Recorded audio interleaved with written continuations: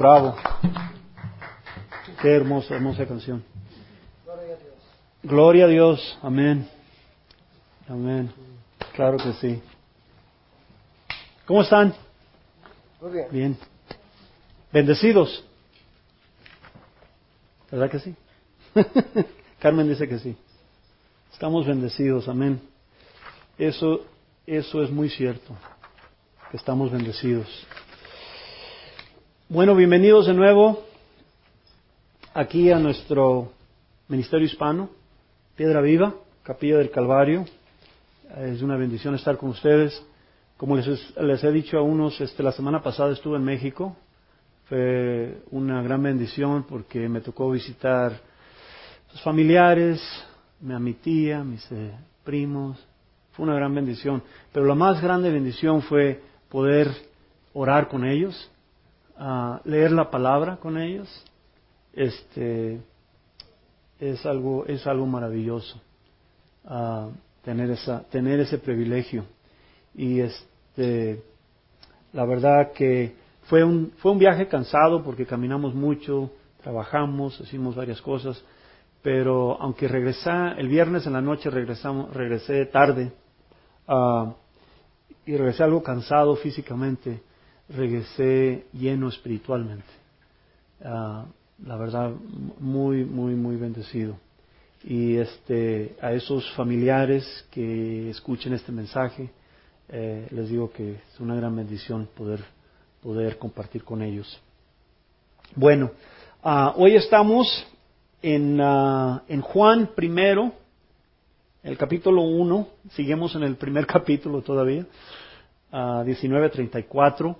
El título de este mensaje se llama Cristo es el Cordero de Dios. Entonces Juan, en el Evangelio de Juan, nos está llevando Juan a presentarnos a Cristo, a presentarnos al Cordero de Dios que quita el pecado del mundo. Qué maravilloso, ¿verdad? Es un hermoso evangelio, como yo les dije. Cada vez que lo estudio más me enamoro de él.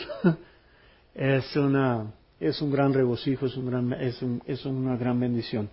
Pero primero que nada, oremos para darle gracias a Dios. Amén.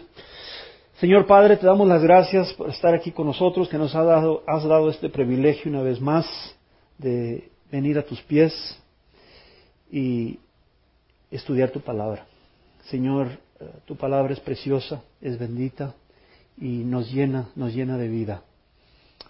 Te agradezco, Señor, por haber estado con nosotros en este viaje a México y las grandes maravillas que nos enseñaste. Señor, una tremenda bendición.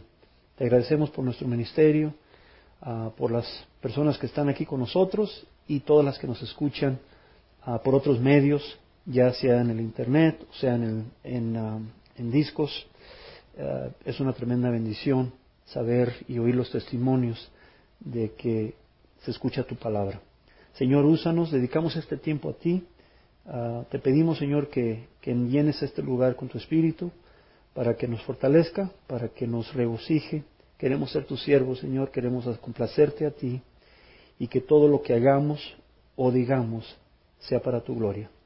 Señor, te demos esta petición en el nombre de Cristo. Amén. Bueno, dice ahí en sus hojas, leemos en el Evangelio de Juan, capítulo 1, 19:34. Y dice así: este es el testimonio de Juan cuando los judíos de Jerusalén enviaron sacerdotes y levitas a preguntarle quién era. No se negó a declararlo, sino que confesó con franqueza: yo no soy el Cristo. ¿Quién eres entonces?, le preguntaron. ¿Acaso eres Elías? No lo soy. ¿Eres el profeta? No lo soy. Entonces, ¿quién eres? Tenemos que llevar una respuesta a los que nos enviaron. ¿Cómo te ves a ti mismo? Yo soy la voz del que grita en el desierto: enderecen el camino del Señor, respondió Juan, con las palabras del profeta Isaías. Algunos que habían sido enviados por los fariseos lo interrogaron: pues si no eres el Cristo, ni Elías, ni el profeta, ¿por qué bautizas? Yo bautizo con agua, pero entre ustedes hay alguien a quien no conocen, y que viene después de mí, al cual yo no soy digno ni siquiera de desatarle la correa de las sandalias. Todo esto sucedió en Betania, al otro lado del río de Jordán, donde Juan estaba bautizando. Al día siguiente Juan vio a Jesús que se acercaba a él y dijo: aquí tienen al Cordero de Dios que quita el pecado del mundo. De este hablaba yo cuando dije: después de mí viene un hombre que es superior a mí, porque existía antes que yo. Yo no siquiera lo conocía, pero para que él se revelara al pueblo de Israel, vine bautizando con agua. Juan declaró: vi al Espíritu descender del cielo como una paloma y permanecer sobre él. Yo mismo no lo conocía, pero el que me envió a bautizar con agua me dijo: aquí aquel sobre quien veas que el Espíritu descienda y permanece, ese el que bautiza con el Espíritu Santo. Yo lo he visto y por eso testifico que este es el Hijo de Dios. Qué hermosa palabra, está la palabra de Dios, ¿no? Aquí Juan nos está dando una introducción muy importante a Cristo. Nos está presentándolo. Entonces, dice en el capítulo 19, antes de eso, quiero que cuando se presentó Juan en el Evangelio, habían pasado 400 años desde el último profeta en Israel, que fue Malaquías. Y durante esos 400 años, el pueblo judío había atravesado de periodos de prosperidad y periodos muy turbidos. Habían estado bajo el reinado persa, como 150 años, y habían estado bajo el reinado griego, bajo el emperador Alexander, durante mucho tiempo, que ellos fueron algo agradables al pueblo judío, pero después de eso vinieron otros reinados que no fueron tan agradables con el pueblo judío, terminando con el emperador romano, que era bastante difícil, bastante hostigoso con el pueblo judío. Entonces está aquí el pueblo judío esperando, están en busca del Mesías, están en busca del quién los va a liberar. Entonces, ¿qué sucedió? Cuando no oyen que este hombre está bautizando allá en el desierto y están oyendo esto, los líderes judíos, los líderes religiosos, quieren investigar quién es. ¿Quién es este hombre? Si es posiblemente porque están esperando ellos al Mesías, pero lo están esperando al conocimiento de ellos. Entonces, ese es el historial que está sucediendo en estos tiempos, y por el hecho de que mandan a los fariseos a ir a cuestionar a Juan, porque los líderes del templo quieren saber. Uno, para saber si es alguien divino, si es un profeta, si es el Mesías, si es algo. Quieren saber eso, número uno. Y si no, para atacarlo y pararlo. Que no cause disturbios, que no cause eso, porque están bajo el imperio romano, y el imperio romano quieren tener todo controlado. Y los religiosos, los líderes religiosos, tenían ellos la responsabilidad de tener al pueblo controlado, se puede decir, o tener paz en ese pueblo. Entonces, ellos estaban muy interesados en saber quién era Juan el Bautista por esas dos razones. Por un lado, si es cierto, si es verdad, si es profeta, si es el Cristo, si es el Mesías, o si es cualquier otra persona que anda haciendo disturbios, hay que pararlo, hay que eliminarlo para que no tengamos conflicto con el gobernador romano. Entonces, empecemos. En el verso 19 dice: este es el testimonio de Juan, cuando los judíos de Jerusalén enviaron sacerdotes y levitas a preguntarle quién era. No se negó a declararlo, sino que confesó con franqueza: yo no soy el Cristo. Entonces vienen aquí los fariseos a confrontarlo, a enfrentarlo. ¿Quién eres? Y Juan no le dio miedo, no se hizo atrás, no retrocedió. Pero dice, vemos aquí los líderes religiosos enviando a los fariseos para interrogar a Juan el Bautista. Él estaba en el desierto, profesando el nombre del Señor, sin permiso de ellos. O sea, él no había ido a pedir permiso, no les había pedido a pedir permiso, oye, voy a ir a bautizar en el río Jordán. Pero ahí, sin embargo, él está haciendo. Entonces, quieren saber quién es él. Segundo punto, también vemos que Juan no da marcha atrás, no se retrocede. Sin embargo, dice, no se negó a declararlo, sino que confesó con franqueza. Pero lo más importante, que vio esta ocasión como una oportunidad para afirmar, yo no soy el Cristo. Eso era importante, que él quería afirmar que él no era el Mesías. ¿Por qué? Era importante de que él no en ninguna forma se diera enfoque a sí mismo, ¿verdad? En el verso 21 dice, ¿quién eres entonces? Le preguntaron, ¿acaso eres Elías? No lo soy. ¿Eres el profeta? También responde, no lo soy. Entonces, ¿a quién le están preguntando? Elías, recuerdan, Elías era el profeta del Viejo Testamento, quien estaban esperando los judíos, que dice el Viejo Testamento, y aquí vamos a estudiar, que Elías vendría antes de que el Mesías. Entonces ellos están preguntando, o eres el Mesías o eres Elías, ¿quién eres? ¿Verdad? Dice, no lo soy. Y no eres el profeta, tampoco dice, no lo soy.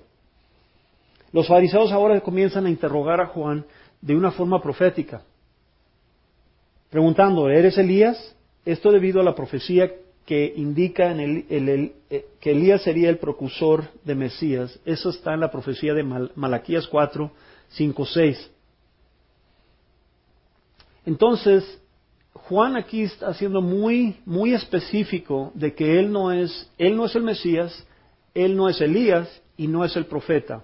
Las tres son profecías específicas que hablan ya sea del Mesías, o sea, Cristo, o hablan tanto como el Mesías o el profeta también se refiere a Cristo. Esas se refieren en las profecías de Moisés. Pero en ningunos casos él es muy específico de decir, no lo soy. ¿Por qué? Porque él no quiere ser el enfoque, número uno, y segundo, no quiere él levantarse o enorgullecerse de la atención personal que le den a él. Entonces, no, la atención no es para mí, yo no soy ninguna de estas personas. Entonces, Juan de nuevo es completamente honesto y responde, no soy Elías, porque no quería él ser el enfoque. Sin embargo, en Lucas, si recuerdan, en el Evangelio de Lucas, el ángel Gabriel mismo le anunció al papá de Juan, su padre que se llamara Zacarías, citando la profecía de Malaquías específicamente. ¿Se acuerdan ustedes en el Evangelio? Y dice, en Lucas mismo dice, en el capítulo 1, verso 17, este es el ángel Gabriel, le dice, él irá delante de él con el espíritu y el poder de Elías, espíritu y poder, para hacer volver los corazones de los padres a los hijos y de los rebeldes a la prudencia de los justos, para preparar al Señor un pueblo bien dispuesto.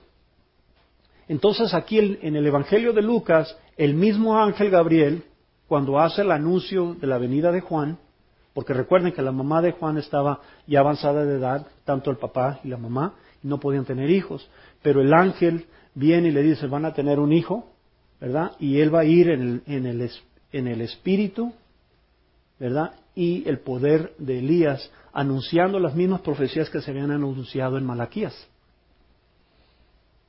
Como ven aquí en Malaquías 4, 5, 6, dice, he aquí yo os envío el profeta Elías antes que venga el día de Jehová grande y terrible, para volver el corazón de los padres hacia los hijos, y el corazón de los hijos hacia los padres, no sea que yo venga y hierre la tierra con maldición. Entonces, esa es la profecía en Malaquías, y es las mismas palabras que el ángel Gabriel le anuncia al padre de Juan, Zacarías, de que en eso. Entonces, ¿por qué la contradicción? Si aquí está diciendo, el mismo ángel en el Evangelio de Lucas está anunciando, se está refiriendo a Juan como que vienen en el poder, en el espíritu y el poder de Elías, ¿verdad? Para anunciar. En Mateo dice, porque todos los profetas y la ley profetizaron hasta Juan, y si queréis recibirlo, él es aquel Elías que había de venir. Estas son palabras de Cristo en el Evangelio de Mateo, cuando le preguntan a Cristo que si vendría Elías. Y Cristo contesta, porque todos los profetas y la ley profetizaron hasta Juan, y si queréis recibirlo, o sea, si queréis recibirlo lo que predicaba Juan, él es aquel Elías que había de venir. Entonces mismo Cristo lo está declarando a Juan en su Evangelio de Mateo como el Elías que venía, que es el mensajero. En Marcos 9:13 dice, pero os digo que Elías ya vino y le hicieron todo lo que quisieron, como está escrito de él. Otra vez las palabras de Cristo refiriéndose a Juan, en Marcos 9:13 les dice, pero Elías ya vino. Y en esa misma escritura luego dicen ellos, se dan cuenta de que Cristo estaba hablando de Elías, de Juan. Entonces, es específicamente de que Juan, como dice la profecía, sería el mensajero o sería aquel que iría en el espíritu y en el poder de Elías para hacer volver los corazones de los padres a los hijos, para anunciar al Mesías o al Cristo. Los fariseos también preguntaron si él era el profeta prometido en Deuteronomio 18:15, que también apunta al Mesías, y les dio un enfático no. Entonces, en Deuteronomio 18:15, está difícil esa palabra, pero predican hay una profecía de Moisés que dice era el profeta prometido, y en esa profecía se refiere específicamente, lo refieren a Cristo, que sería ese profeta, porque Cristo también fue profeta, profetizando el futuro para nosotros. También dice el profeta de en medio de ti, de tus hermanos, como yo te levantaré, Jehová tu Dios, a él oirás. Estas son las palabras en esa escritura. Dicen, levantará un profeta en medio de ti, dentro de tu pueblo, de tus propios hermanos, como yo. Te levantará Jehová tu Dios, a él oirás. En el verso 22 dice, entonces, ¿quién eres? Tenemos que llevar una respuesta a los que nos enviaron. ¿Cómo te ves a ti mismo? Yo soy la voz del que grita en el desierto. Enderecen el camino del Señor, respondió Juan con las palabras del profeta Isaías. Entonces aquí mismo Juan se está declarando esa conexión con el profeta. Dice, ahora Juan está realmente interrogado por los fariseos. Casi se puede oír su frustración. Los fariseos ya están frustrados porque ellos le están contestando a él, le están preguntando, y la única contestación que Juan les dice es quién no es. No les contesta quién es, sino que quién no es, hasta que les contesta aquí. Querían dar a los líderes religiosos, a los que le habían enviado, una respuesta de quién es, y hasta ahora todo lo que tienen es quién no es. Es lo único que les había dicho Juan. Entonces Juan lo están cuestionando, lo están interrogando a él, y él lo único que les dice es, no soy el Mesías, no soy Elías, no soy el profeta, no soy nadie de estas personas que dice, soy una voz que grita en el desierto. Enderecen el camino del Señor, fue lo único que respondió Juan. Entonces aquí está declarando Juan específicamente la misión de él, la misión que le había dado Dios a él mismo de lo que él iba a hacer, que iba a ser una voz que gritaba en el desierto para que se enderezara el camino del Señor. Estudiemos. Aquí también simplemente Juan, solo está citando la profecía de Isaías en 43. En Isaías 43 dice, voz que clama en el desierto, preparar camino a Jehová, enderezar calzada en la soledad a nuestro Dios. Entonces, mismo Isaías, en su profecía en el capítulo 40, verso 3, está haciendo esa profecía de esa voz que grita en el desierto, que sería Juan. Eso fue, estamos hablando de 700, 800 años antes, ya se estaba declarando esa profecía. En Malaquías 3:1 también dice, he aquí yo envío a mi mensajero. ¿De qué mensajero está hablando? De Juan Bautista. El cual preparará el camino delante de mí, y vendrá súbitamente a su templo al Señor a quien vosotros buscáis, y el ángel del pacto a quien deseáis vosotros, he aquí viene, ha dicho Jehová de los ejércitos. Entonces mismo Malaquías, otro profeta, 400 años antes, está diciendo exactamente lo mismo que Isaías había dicho, pero ahora lo está diciendo de otra forma. Dice, he aquí yo estoy enviando a mi mensajero. ¿Quién es el mensajero? Es Juan Bautista. ¿El mensajero de quién? Mensajero de Dios. Estoy enviando a mi mensajero, quien prepara el camino delante de mí. Dice, delante de mí. Delante de Cristo mismo. Qué hermosa escritura. Entonces, el punto importante aquí es lo que dice Juan. Dice, Él es la voz que grita en el desierto. Es la voz. Pero recuerden que Cristo es la palabra. ¿Se recuerdan? Cuando empezamos el estudio de Juan dice, en el principio ya existía la palabra. Y la palabra estaba con Dios y la palabra era Dios. Entonces la palabra se refiere a Cristo. Pero Juan es muy específico. Dice, yo soy la voz que testifica de la palabra. Eso es una imagen muy importante, reconocer que Él se está dando muy específicamente, muy claramente de quién es y quién no es. Yo no soy el Cristo, no soy el Mesías, no soy el profeta, no soy Elías, yo solo soy la voz que grita en el desierto. Nos estaba apuntando muy específicamente a la misión que Dios le había dado una misión muy específica. ¿De qué? De anunciar a Cristo.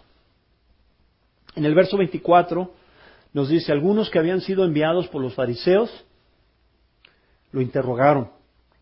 Pues si no eres el Cristo, ni Elías, ni el profeta, entonces ¿por qué bautizas? Dice, yo bautizo con agua, pero entre ustedes hay alguien a quien no conocen, y que viene después de mí, al cual yo no soy digno ni siquiera de desatarle la correa de las sandalias.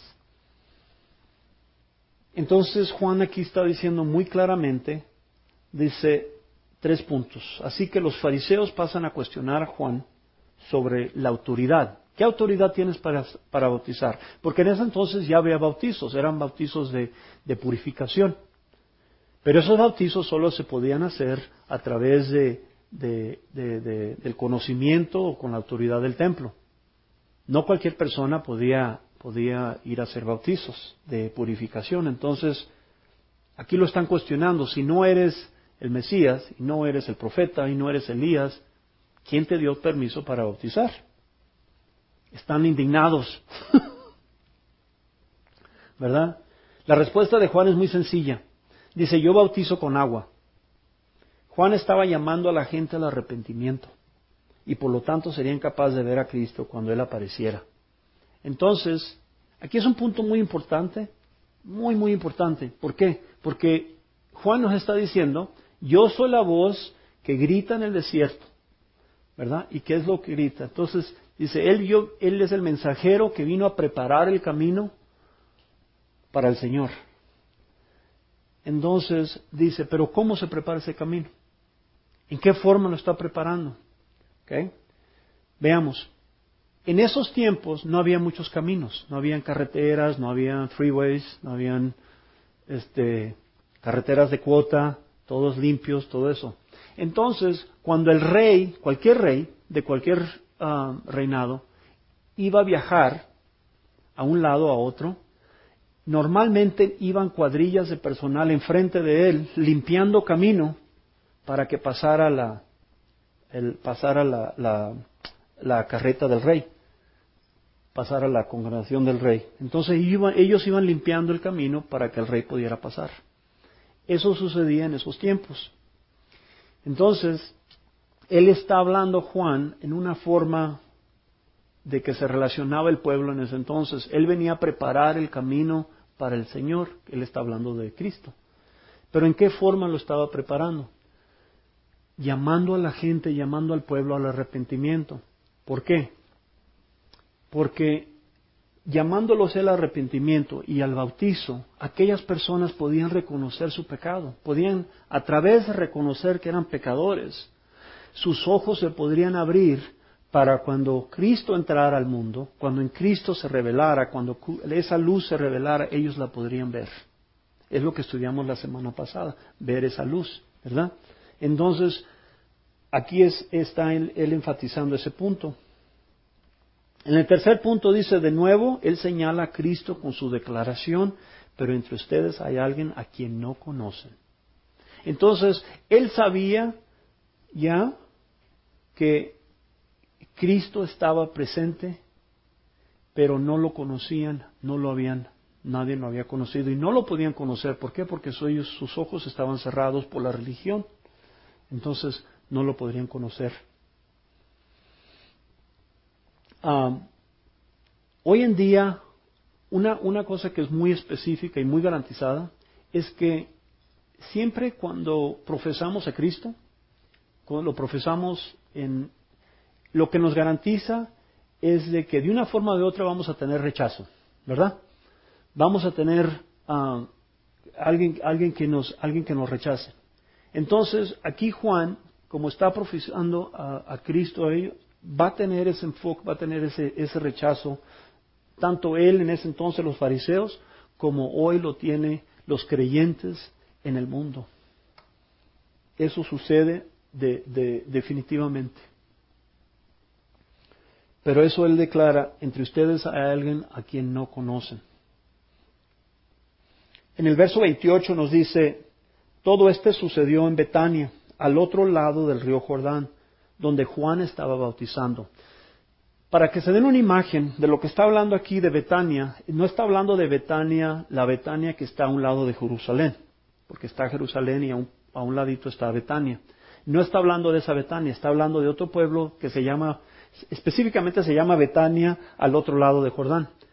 En los viejos manuscritos le llamaban, también se conocía como Betabra o Betavera. Es un pueblito está al lado oriente del río de Jordán. Pero también es conocido como Betania al otro lado del río Jordán. Ahí es donde él está bautizando. Está aproximadamente, digamos, como unos 15 kilómetros de Jerusalén, al este de Jerusalén es donde está este pueblito. Entonces todo el mundo caminaba en ese entonces los fariseos tenían que caminar 15 kilómetros de distancia para ir y poder hablar con Juan. Ahí es donde estaban ellos. Entonces, dice, todo esto sucedió en Betania, o Betavera, al otro lado del río Jordán, donde Juan estaba bautizando. Al día siguiente, Juan vio a Jesús que se acercaba a él y dijo, aquí tienen al Cordero de Dios que quita el pecado del mundo. De hablaba yo cuando dije, después de mí viene un hombre que es superior a mí, porque existía antes que yo. Entonces, ve a Cristo caminar y lo reconoce y lo identifica inmediatamente. Y se va a decir ahorita exactamente cómo sucedió esto. ¿Por qué? Porque él dice, recuerden que Cristo, Jesús y Juan eran primos, ¿verdad? Pero él lo conocía como su primo, no lo conocía como Cristo. Entonces dice este punto, al día siguiente vemos a Juan señalar a Jesús con su más profunda declaración. Es una de las más profundas declaraciones que se hayan hecho en toda la historia. Aquí tienen el Cordero de Dios que quita el pecado del mundo. La declaración de Juan se refiere de nuevo a las profecías de Isaías 53, el Salmo 40 y Jeremías 11. ¿Por qué es importante el Cordero de Dios? Regresemos un poco a la historia del pueblo judío. El Cordero, representaba una gran parte de las tradiciones de sacrificio que se vivían en el pueblo judío. Por ejemplo, el cordero tenía que ser sacrificado en el día de Pascua. Estaba escrito mismo en la ley judía que tenía que ser sacrificado una vez por semana, y una vez al año se hacía lo que era la gran Pascua y se sacrificaba el cordero. Y siempre eran los corderos, y tenían que ser corderos jóvenes, que no tenían más de un año, y que sean completamente sin manchas. Entonces, el cordero significaba algo muy significante espiritualmente para el pueblo judío. Entonces, cuando Juan les anuncia, vean el Cordero de Dios que quita el pecado del mundo, está haciendo un comentario muy, muy poderoso, porque para los judíos, aunque ellos reconocían al Cordero como un animal de sacrificio, ellos pensaban que eso estaba reservado específicamente solo para el pueblo judío. Cuando Juan dice, quita el pecado del mundo, está haciendo él un comentario muy, muy grave para los fariseos, porque para ellos el Cordero estaba reservado específicamente no solo para el pueblo judío. Pero si se fijan en las profecías de Isaías 53, dice, angustiado él y afligido, no abrió su boca. Como cordero fue llevado al matadero, y como oveja delante de sus trasquiladores, enmudeció y no abrió su boca. Esta es una profecía de Cristo, una profecía de lo que Él sufriría, y se refiere específicamente como cordero. La segunda profecía que está en los Salmos, en el Salmo 40, dice, sacrificio y ofrenda no te agrada.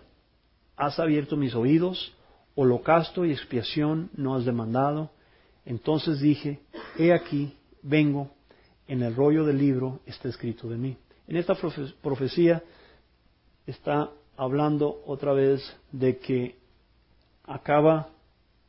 termina la vieja lanza del sacrificio. Dice, los sacrificios ya no te agradan. Entonces, por lo tanto, ese holocausto, esa expiación que has demandado, pasa sobre mí. Está hablando, o sea, en sí Cristo. Y entonces dije, he aquí vengo en el rollo del libro que está escrito de mí. Entonces se está refiriendo a la palabra de Dios, a cómo está escrita de Cristo, del sacrificio que vendría. En Jeremías 11 dice, yo era como cordero inocente que llevan a degollar, pues no entendía que maquinaban designios contra mí, diciendo, destruyamos el árbol con su fruto y cortémoslo de la tierra de los vivientes para que no haya más memoria de su nombre. Y en esta profecía también está apuntando a Cristo, pero está apuntando de una forma diciendo el mundo lo trataría de destruir. Que eso fue efectivamente lo que trataron de hacer, ¿no? Tanto el mundo judío como el mundo romano trataron de destruirlo, y es exactamente lo que habla en esta profecía. Entonces regresemos al segundo punto que dice, también Juan señala a la multitud de sus declaraciones anteriores con respecto a la venida del Mesías, con su mensaje que dice, después de mí viene un hombre que es superior a mí porque existía antes que yo. ¿Recuerdan también cuando hablamos antes, cuando empezamos el Evangelio de Juan, que dice, en el principio ya existía la palabra? Entonces este comentario de Juan se está refiriendo al principio del Evangelio cuando dice, ya existía él antes que yo. En el principio ya existía la palabra, ya existía Cristo, por lo tanto Juan específicamente está comentando eso. Como creyentes podemos estar firmes en nuestra declaración que Cristo es el Mesías y nuestro Salvador. Tanto en las declaraciones proféticas como en el mensaje del Evangelio podemos estar con certeza, podemos estar confiados de que decir como creyentes que Cristo es el Mesías, Cristo es nuestro Salvador, Cristo es el Hijo de Dios, Cristo es Dios. Amén. Eso es nuestra certeza como creyentes, que podemos tener claramente en nuestros corazones, que podemos hablar con cualquier persona con esa firmeza de quién es Él. En el verso 31 nos dice, yo ni siquiera lo conocía, pero para que Él se revelara al pueblo de Israel, vino bautizando con agua. Juan declaró, vi al Espíritu descender del cielo como una paloma y permanecer sobre Él. Yo mismo no lo conocía, pero el que me envió a bautizar con agua, me dijo, aquel sobre quien veas que el Espíritu desciende y permanece, es el que bautiza con el Espíritu Santo. Yo lo he visto y por eso testifico que este es el Hijo de Dios. Qué hermosa escritura. Entonces aquí Juan nos está apuntando otra vez de que aunque él ya había declarado Cristo es el Hijo, el Cordero de Dios que quita el pecado del mundo, aquí nos está explicando que él no lo conocía. Y la única razón que lo conoció fue porque vio al Espíritu Santo en forma de una paloma descender sobre él, posarse sobre él, y entonces supo que él era el Mesías. ¿Por qué? Porque como dice, el que me envió a bautizar con agua me dijo, aquel sobre quien veas que el Espíritu desciende, permanece. Y permanece es el que bautiza con el Espíritu Santo. Entonces la declaración de Juan, que dice yo ni siquiera lo conocía, es una declaración correcta. Jesús era su primo y lo conocía como su primo. Ese es mi primo, ¿verdad? Pero no lo conocía como Mesías. No lo conocía como Cristo, lo conocía como mi primo, ¿verdad? Es la misma historia de Santiago, de su hermano Santiago, ¿no? Que él escribió el libro de Santiago. Él no lo conocía como Cristo, lo conocía como su hermano. Es más, durante toda su vida, en muchos tiempos se burló de Cristo. No fue hasta después de que Cristo muriera en la cruz y resucitara y hiciera sus milagros, que entonces se dio cuenta quién era. Lo mismo sucede con Juan, que era su primo. Él había crecido con él como su primo. Sabía, cuando Juan recibió su llamado, de que vas a ir a ser el mensajero, vas a ser esa voz que grita en el desierto, ¿verdad? Él sabía que vendría el Mesías, pero no sabía quién era. Imagínense la sorpresa de él cuando dicen, ve la ave, ve la paloma ponerse sobre, ese es mi primo, ¿no? Pero dice, no, el Cordero de Dios que quita el pecado del mundo. Esta afirmación se aplica a nosotros. Podemos saber de Él, pero no conocerlo. Es solo por la inspiración del Espíritu Santo que podemos realmente conocerlo. ¿Qué nos sucede? Hermanos y hermanas, muy sencillo es esto. Es durante toda nuestra vida, antes de nosotros estar en Cristo, sabíamos de Él.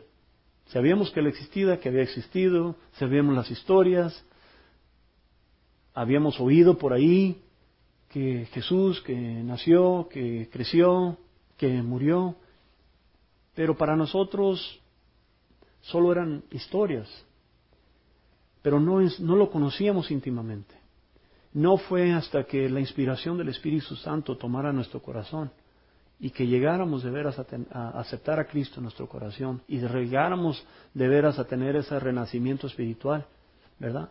Que podamos decir, ya lo conocemos. Entonces lo mismo que sucedió con Juan, sucede con cada creyente, sucede con nosotros. Sucedió con nosotros como creyentes y sucede con aquellos creyentes que vayan a venir. Es rara persona que no conozca, digamos, que no sepa de Cristo, vamos a saber. Es rara la persona, ¿verdad? Pero digamos que somos dichosos, somos bendecidos aquellos que de veras lo conocemos. Amén. Que de veras caminamos con Él. Pero todo eso sucede a base del Espíritu Santo. La misma paloma que se posó sobre Él es ese Espíritu que está con nosotros. Qué hermoso. Juan dice claramente el propósito de su misión para él es que él se revelara al pueblo de Israel. Vine bautizando con agua a llamar al pueblo a arrepentimiento. Ellos estarían dispuestos a recibir a Cristo cuando Él apareciera. Entonces dice aquí claramente Juan esto, así que su propia misión era para que Él, ¿quién es Él? Es Cristo, que Él se revelara al pueblo de Israel. Era la misión que le habían dado. ¿Quién se la había dado? Dios. Cuando le habían dicho, vas a ser el mensajero, lo mandó, esto. Y su propia misión, a través del bautizo, a través del arrepentimiento, era ¿para qué? Para que se abrieran los ojos, para que reconocieran que eran pecadores y para que cuando Cristo se presentara, lo pudieran reconocer como quien era. Para que Él se revelara al pueblo de Israel, vino bautizando con agua. Al arrepentimiento ellos estarían dispuestos a recibir a Cristo cuando Él apareciera. Es lo mismo hoy en día. Como creyentes muchas veces tenemos la oportunidad de testificar dentro de nuestros trabajos, dentro de nuestras amistades, familiares, ¿verdad? Y lo único que estamos haciendo es tratar de revelar a Cristo en ese ambiente. Lo mismo que estaba haciendo Juan en ese entonces, revelarlo a él, a Cristo, al pueblo de Israel, hacemos nosotros como creyentes en nuestras comunidades, lo hacemos en nuestros trabajos.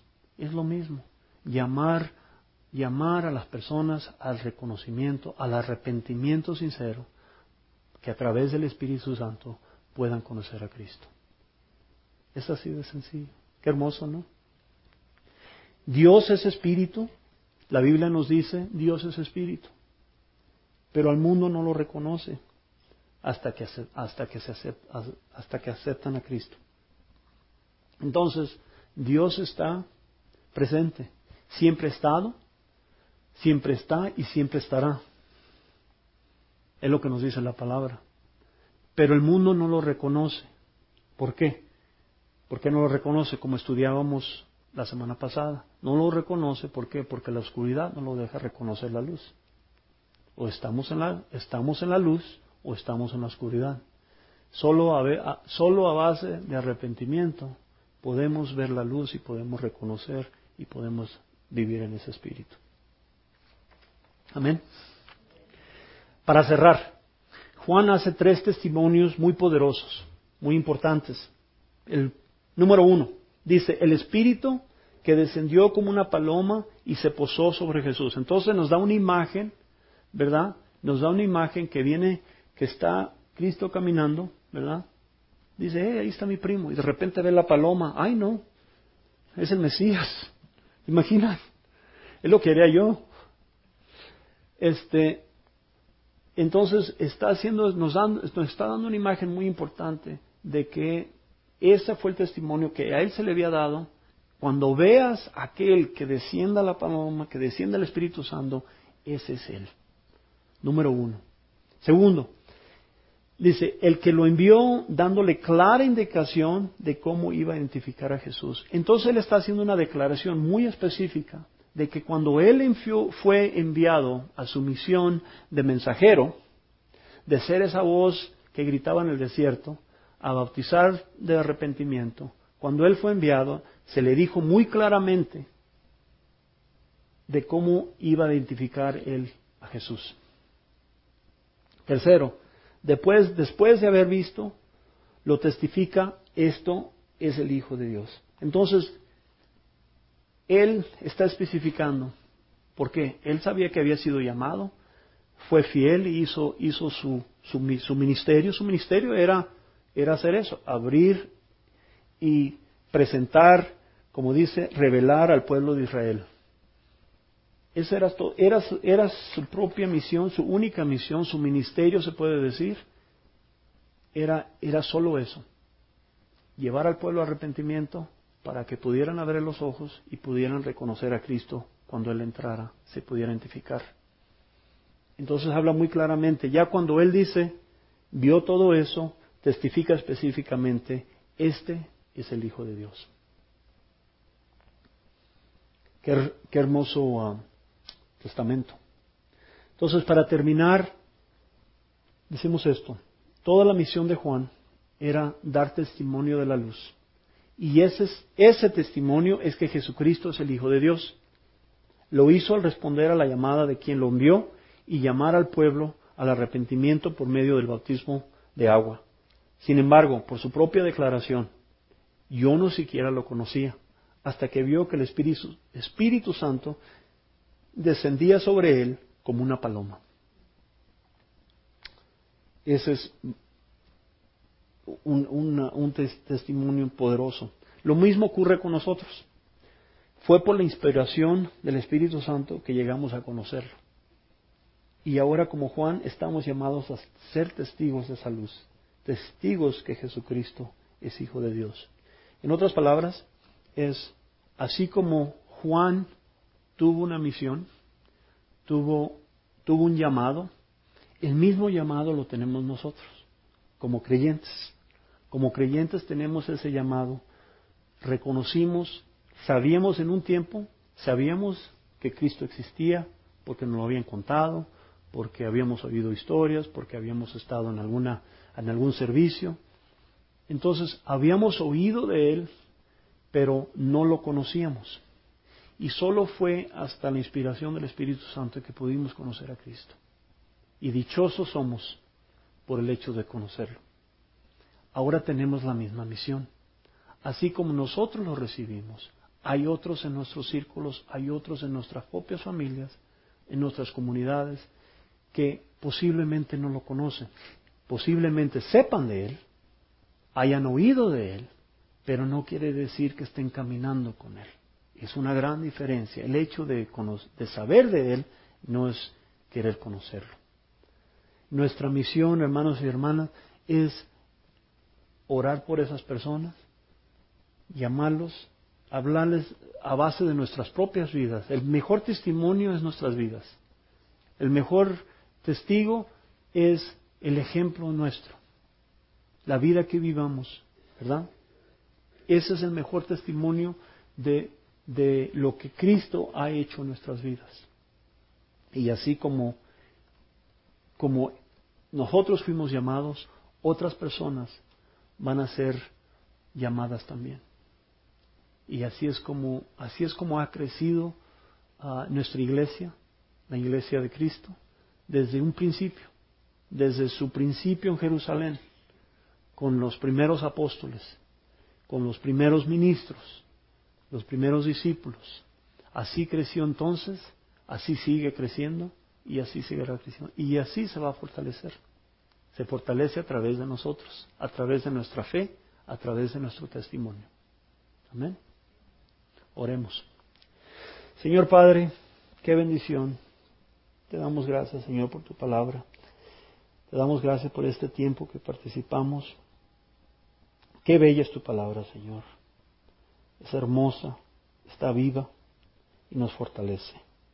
Te damos gracias por los apóstoles, Señor. Te damos gracias por todos los discípulos que vinieron antes de nosotros, por los fundadores de tu iglesia, Señor, desde aquellos tiempos en Jerusalén, de los sacrificios en Efeso, de los sacrificios en Roma, los sacrificios que vivió Pablo, los que vivieron todos los apóstoles y discípulos, escritores de tu palabra, Señor, que fueron inspirados por ti y que sufrieron, Señor. Te damos gracias por el profeta Juan Bautista, Señor, que hemos leído su historia, que le diste un llamado y un llamado solamente, pero lo siguió a la letra, con coraje, lo siguió con entusiasmo y nos dio a conocer tu luz y nos dio a conocer a Cristo.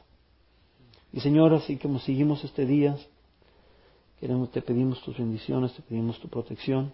Bendice a todas las personas que están presentes aquí, los que nos escuchan por otros medios, Señor, que bendigas sus hogares, sus familias, que toques sus corazones. Y te pedimos tu petición más grande, Señor, es que tu palabra se siga en adelante y fortalezca corazones y que los lleve al arrepentimiento. Y a base de eso puedan abrir sus ojos y puedan ver tu luz. Esa es nuestra más sincera petición. Te lo pedimos, Señor, Te damos este tiempo, te adoramos y te queremos. En el nombre de Cristo. Amén.